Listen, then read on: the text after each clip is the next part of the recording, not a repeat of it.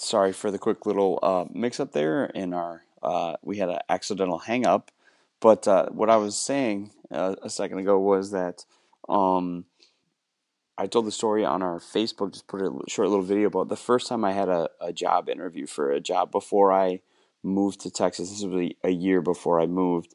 Um, and it's really been on my mind a lot lately because of what I've been talking about and what we've been talking about with the importance of relationships and also the importance of who a teacher is as a person.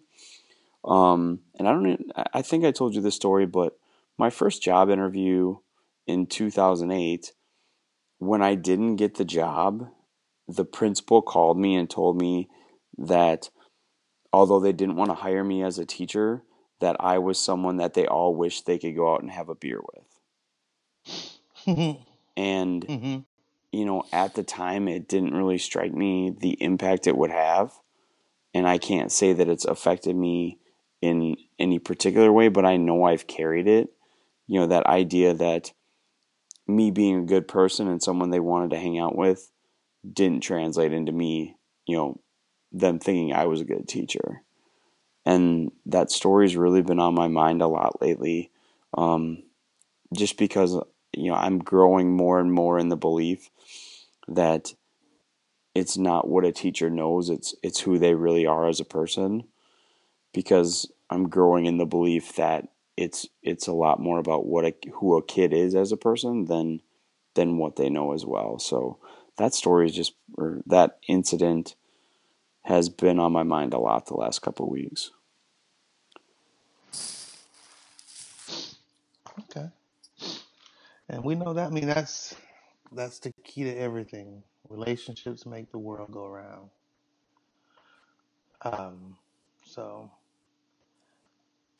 that's interesting. I thought you were gonna go a little bit more. I didn't know where you were gonna go with that, but Yeah, it just is something that's really been on my mind, like the impact of having someone say that to me, and what it taught me in my mind. Because um, I've I've found it's not a podcast, it's actually a show, um, but it's called Man Enough, and it was started by a guy named Justin Baldoni, and the website is We Are Man Enough, and the show is just called Man Enough, and it's all about talking about men and um, the roles they play and how the gender roles are and what it means to be a real man and all this stuff, and it really goes with.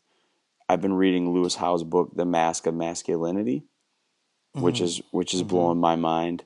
But really just trying to understand, what my role is as a person and as a male, and especially a male teacher. You know, being a male teacher, who I am as a person matters because that's what I model for, especially the boys and for the girls around me. So, So let me ask you, since you kind of touched on that, do you feel that there's an increased pressure on male teachers to be that exemplar for manhood and masculinity within schools, being that we're typically outnumbered? I mean, we're what, outnumbered like 1 to 4 in most yeah, cases. yeah, yeah. The thing about it is, I do think we definitely play the role of the male figure. But a lot of what, like Lewis Howe's book is talking about, and these guys that are on Man Enough are, we're playing the traditional male role, and that just we're starting to find out in our society that that's not the best way for us to be, you know, because I don't. Yeah, it talks about all this stuff is talking about vulnerability, and how many men male teachers that we've had or we know that or we taught with are really open and vulnerable about who they really are and what's really going on. So I definitely think there's a pressure for men to play that gender role, but I don't know if it's the right thing for men to be doing. I mean, because what So kind of norms are we almost reinforcing? right, almost like you have to be the hard nose, you have to be the disciplinary, and you have to be the one that comes in. You can't be the nurturer, because if you're being the nurturer, all of a sudden something's wrong. Yeah, Or if you're and being the nurturer, you have some type of hidden agenda that you're trying to do something else. So when yeah. you and to that point, that's not a role that I play well. You were with me when I tried to play it and it didn't work. And you and I Hmm. both know that I'm a I, I would classify myself as a good cop. Like I'm not going to play that role of someone who's going to use authority. Because, like I said, that first year we were teaching together, I tried it and it didn't work. And it was totally disingenuous. And I wasn't happy, and my kids weren't happy. And there was very little good that came out of that year. So I know it's there because I've tried to play it. And I Hmm. know that when I didn't try to play it, there were certain people that weren't appreciative of it. And if I'm being honest, I feel like there are certain people that are not appreciative of it in the job I'm in now. Hmm. I do feel like that is the expectation for male teachers.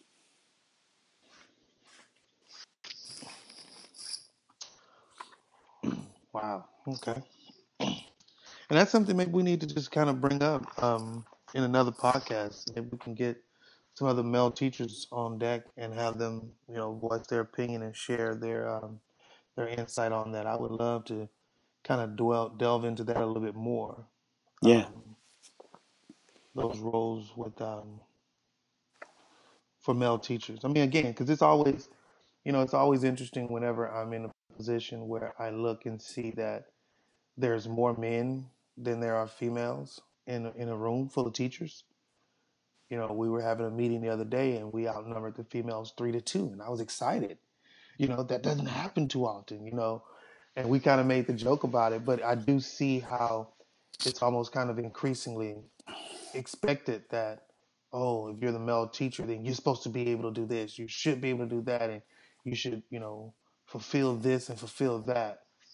And the reality of it is, why can't I just be me? right. Why can't I be authentic to who I am and what I believe, and allow that to show forth more than anything else? Maybe what we ought to do is during spring break, schedule that and get 5 or 6 of us in a room and just talk it Yeah, out. because you'll be here during spring break, correct? Yeah, yeah, yep. H Town, what up? Second or third week in March, coming at you. So That'd be pretty awesome. yeah, I think that because that's we could dive into that tonight and completely be off topic for what we were going to talk about. So let's get into our topic here and keep it rolling. All right. Well, I wanted to jump into this, and we'll just throw the topic idea out there. Is um,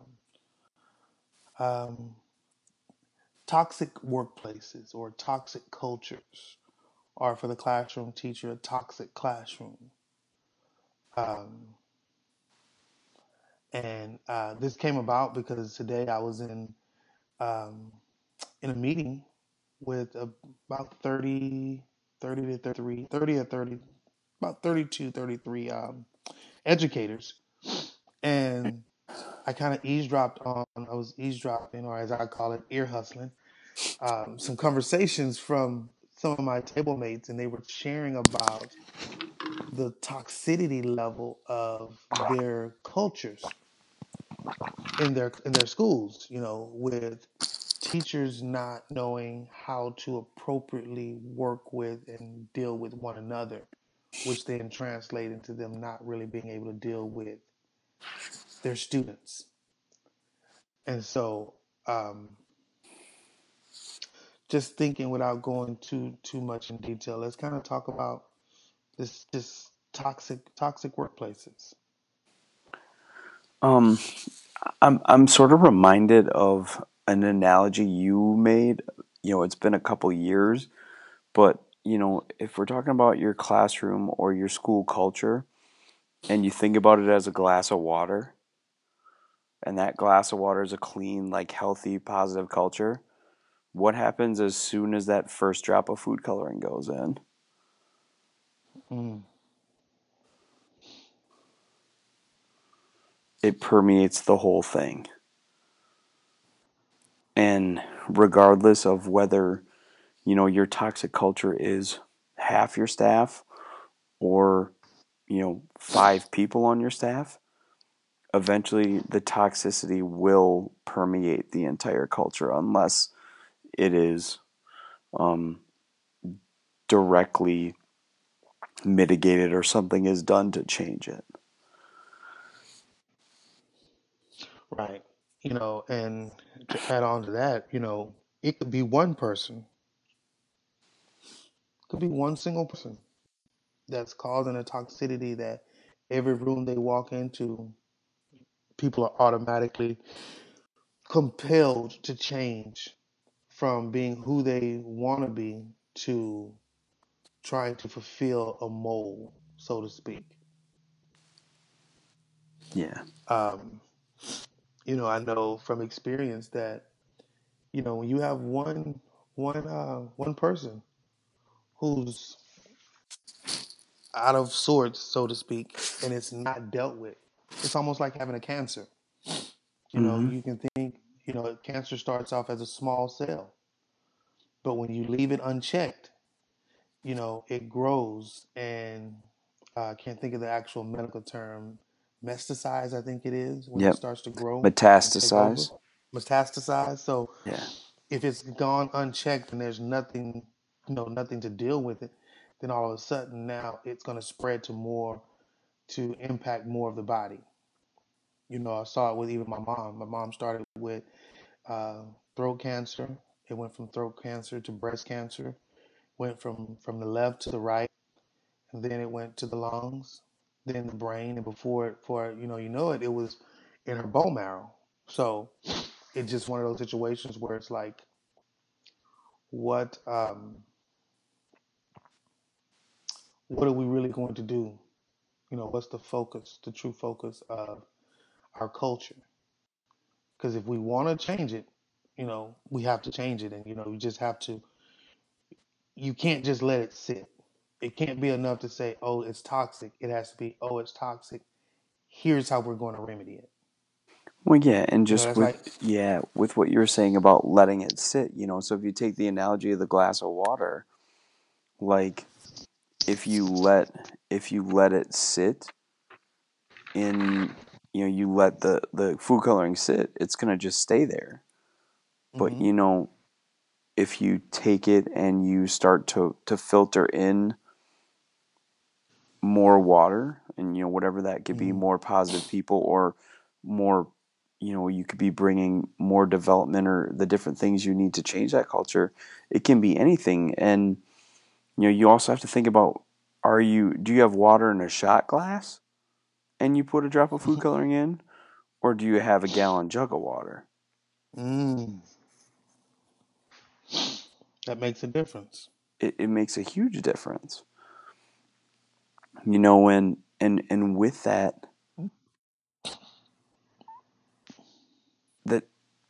I just really feel like the toxic cultures I've been in, it's hard. They've all been so bad that rather than people wanting to stay and change them, they leave to try to find a better one. Mm, And therein really is a part of the problem that we've wanted to address, is teacher retention. right. You're not going to retain teachers in a toxic environment. Or, sorry, you're not going to retain really good teachers in a toxic environment. And eventually, in a district or wherever, eventually that school is going to get around that there's a toxic environment there. And you're going to have a hard time bringing teachers in that would be able and willing to try to change it. So how do you know if your I was about to say relationship, if your environment is toxic? what are some signs that you think that you would see? I think there's a lot of I think there's not a lot of openness and honesty. I think oftentimes it's a lot of, we have things to say about other people, but we don't say it to their face. Mm. And I think that's interesting because I just wrote down for my number one thing that I think is one of the telltale signs is there's no communication.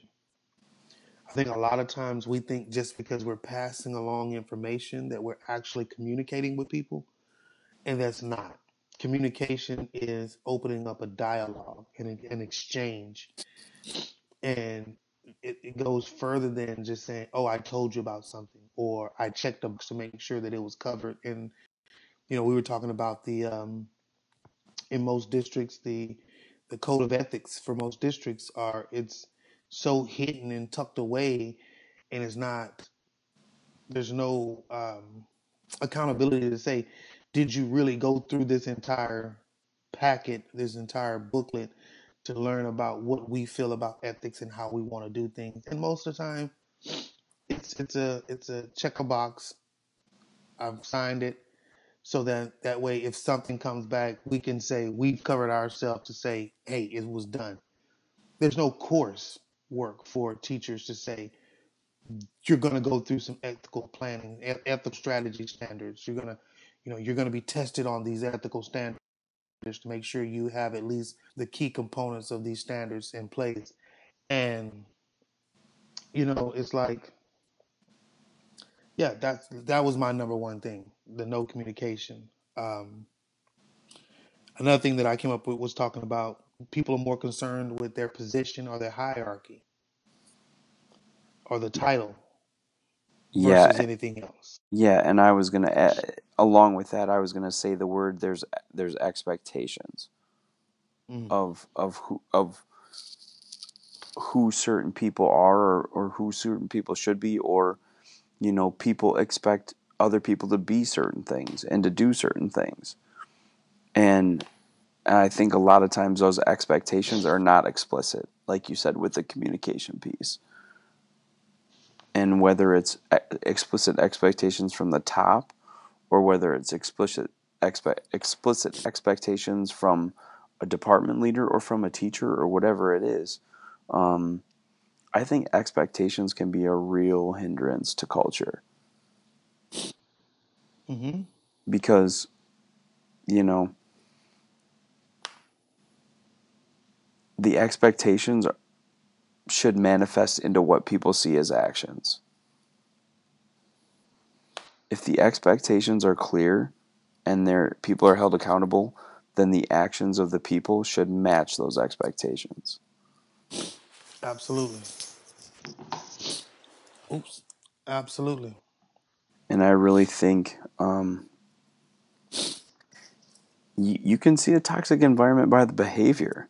Like, I'm not saying people, I'm not saying teachers have to go out and be best friends, but are we fake cordial or are we actually cordial? Is there laughter? Is there fun? Um, are teachers participating in activities? Is there, that kind of is there real collaboration? Hmm. I mean, because You teachers know, have, oh, sorry, go ahead. no, go ahead. I was going to say, because, like you were saying with the ethics thing, teachers are good at checking boxes. And they can check a box to say, yes, we collaborated, or yes, we have good relationships, or those different types of things. But actually having those in practice is another thing.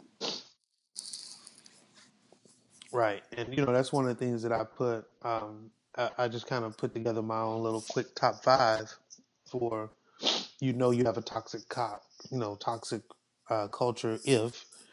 And one of the other things that I put on there is that it's a greater focus on rules than on relationships. I was watching a good show on think it's the History Channel called The Chain of Command, and it kind of follows the hierarchy of our U.S. armed forces in the battle that they're doing in Iraq. You know, trying to help the Iraqi citizens um, fight for their own freedom. You know, just trying to aid them without actually taking over. And one of the things that one of the generals said is that, you know, the rules that I should have done it, but humanitarian, the humanitarian in me said that that wouldn't have been the best call to make. So I erred on the side of humanity. And I think a lot of times in schools, we err on the side of rules. Yeah. You know, did we check a box? Did it meet what we're trying to do? And I think that when we become so focused on that, we lose our focus on the true purpose of education in the beginning. So uh, another thing I said is that you have unhappy people, low morale, and then with that comes absenteeism. You know, Oh, you and I both there talked it about is. that. Oh my goodness. One, Is that, you know, when you have unhappy absenteeism. people, go ahead. I was gonna say absenteeism in teachers leads to absenteeism in kids.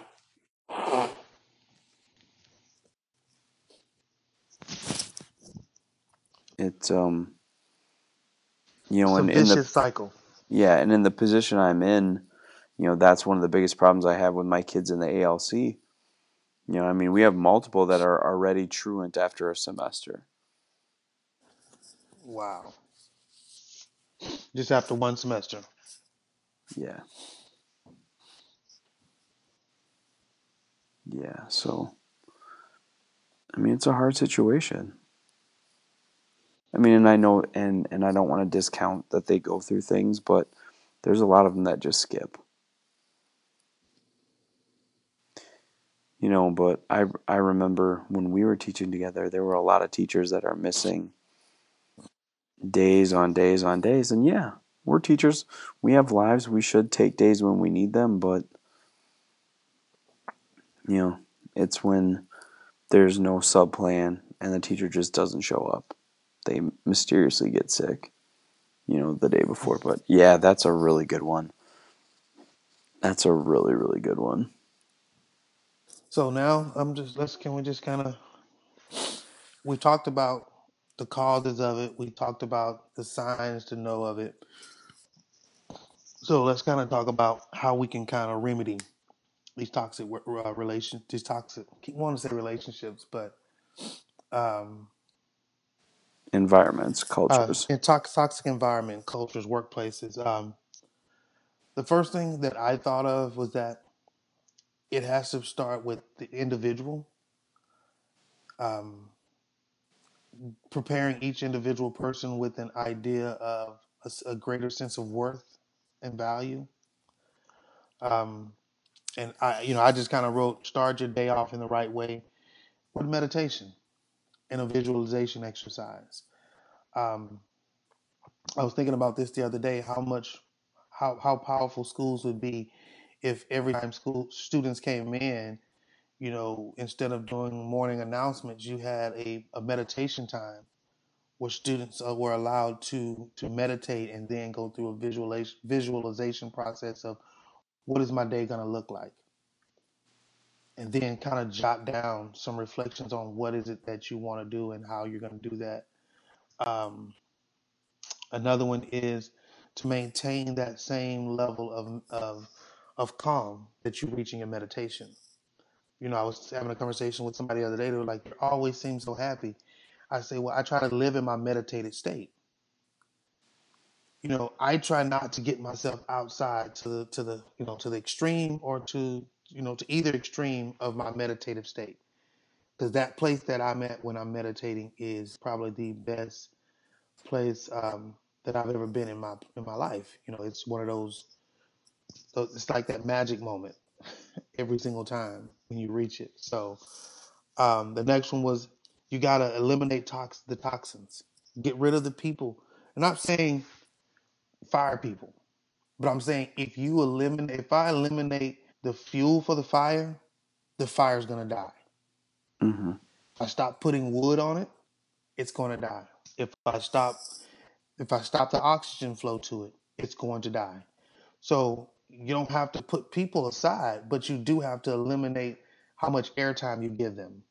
The more airtime you give them, the more they're going to increase in what they're doing and how they're doing it. So eliminate the toxins by cutting people's, toxic people, cutting their airtime out. And I think to that point, with the people, I think your original point on what to do is right. That you need to you need to find a way to help these people value themselves, because Mm.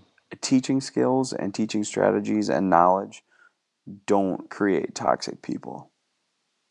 Like, a person is not toxic because they of what they teach or how they teach it.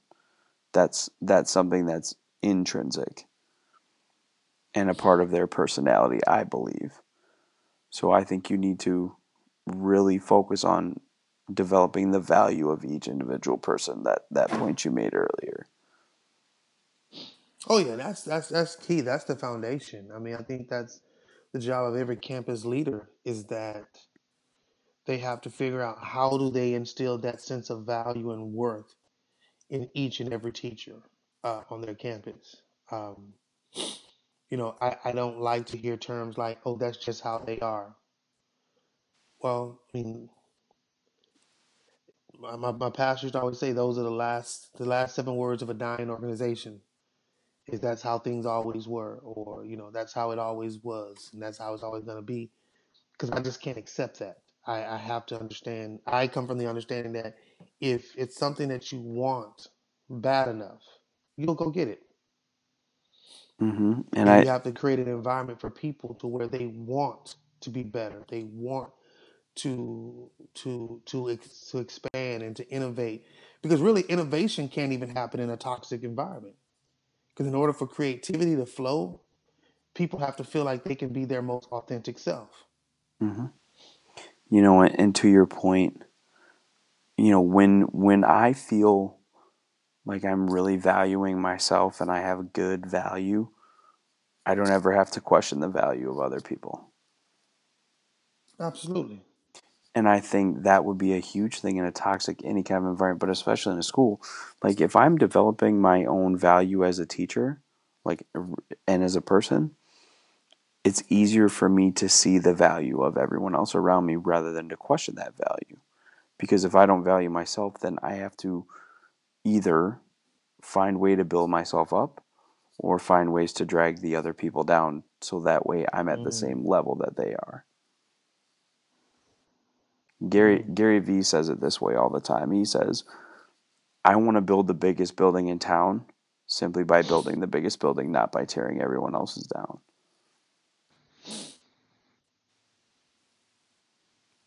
Mm. And when you think about teaching, that's where we have to be. Yeah. And that leads me to my fourth point. I know they told me in seminary that you're only supposed to give 3 points, but I have a fourth one, which is you have to learn to celebrate other people. I think if we start, and I'm not talking about the superficial celebrations. I'm not talking about oh yeah, the attaboys we'd like to give, but I'm talking about genuinely celebrating people for what they're doing. How do you increase behavior? Mm-hmm. How do you increase behavior? Desired behavior is you celebrate it. And I've heard, administrators and, campus leaders, district leaders say, well, you get paid. That should be enough for you. And really, if that was enough, then we wouldn't be in the position we're in right now in any workplace. Every workplace would be running smoothly because everybody's at their jobs. The reality of it is that we want to feel like we're doing something and people are recognizing what we're doing, and we want to feel that sense of connection with someone else. I told a group of teachers they were talking about the kids like, oh, they're always looking for the negative attention. I said they're not looking for negative attention; they're looking for attention. They don't care if it's negative or positive, and if you're not giving them that positive attention, then they're going to do something else, and they're going to notice a pattern that, oh, when I do this and I cut up, they pay more attention to me. They talk to me. They pull me outside. They try to connect with me. But what happens if you start connecting with them from day one? Mm-hmm. Every kid that walks in the building when I'm on duty, I go through and I say good morning to each and every one of them. Each Mm-hmm. and every one of them. And people are like, you don't get tired of saying that? I do. But I don't get tired of the fact that that kid may not have had anybody else to tell them good morning. So I'm going to Right. share that with them. And to wrap that point up too is in Lewis Howes' book, The Mask of Masculinity, he talks a lot about when he finally got to a point in his life where he realized that there could be such things as win-win relationships. Mm. That in order for me to win, someone else doesn't have to, someone else has to lose, but really getting to a point where you feel like we can all win. And when you get to a Oh, point where yeah. everybody can win, then that's when every kid's going to start to win. All I do is win, win, win, no matter what. Mm-hmm. You bet. So, yeah, so I guess we'll wrap it up right there. Um, I just think that, I'll just leave a last point is for teachers, for anybody really, but for teachers, that's our focus, is go through and Google mindfulness, watch some videos on what does it mean to be mindfulness, and really apply some of those principles in mindfulness to your classroom. Encourage your students to think that way. I know that there is a celebration that's coming at the end of all of this. So we just have to make sure that we get there with our kids and with each other to make sure that we all get there at the same time. So we're going to wrap this up. We'll come back at you again next week with episode 30. We're excited. Again, we're going to actually probably do another one, do two a week, two in 1 week because we got to play catch up. But our goal, again, keeping it in front of us, 52 recordings, episodes, and 26 guests. So on that note, we're going to go ahead and check out and just send everybody good vibes, positive vibes, and go get it. 2018. Have a great one. Peace.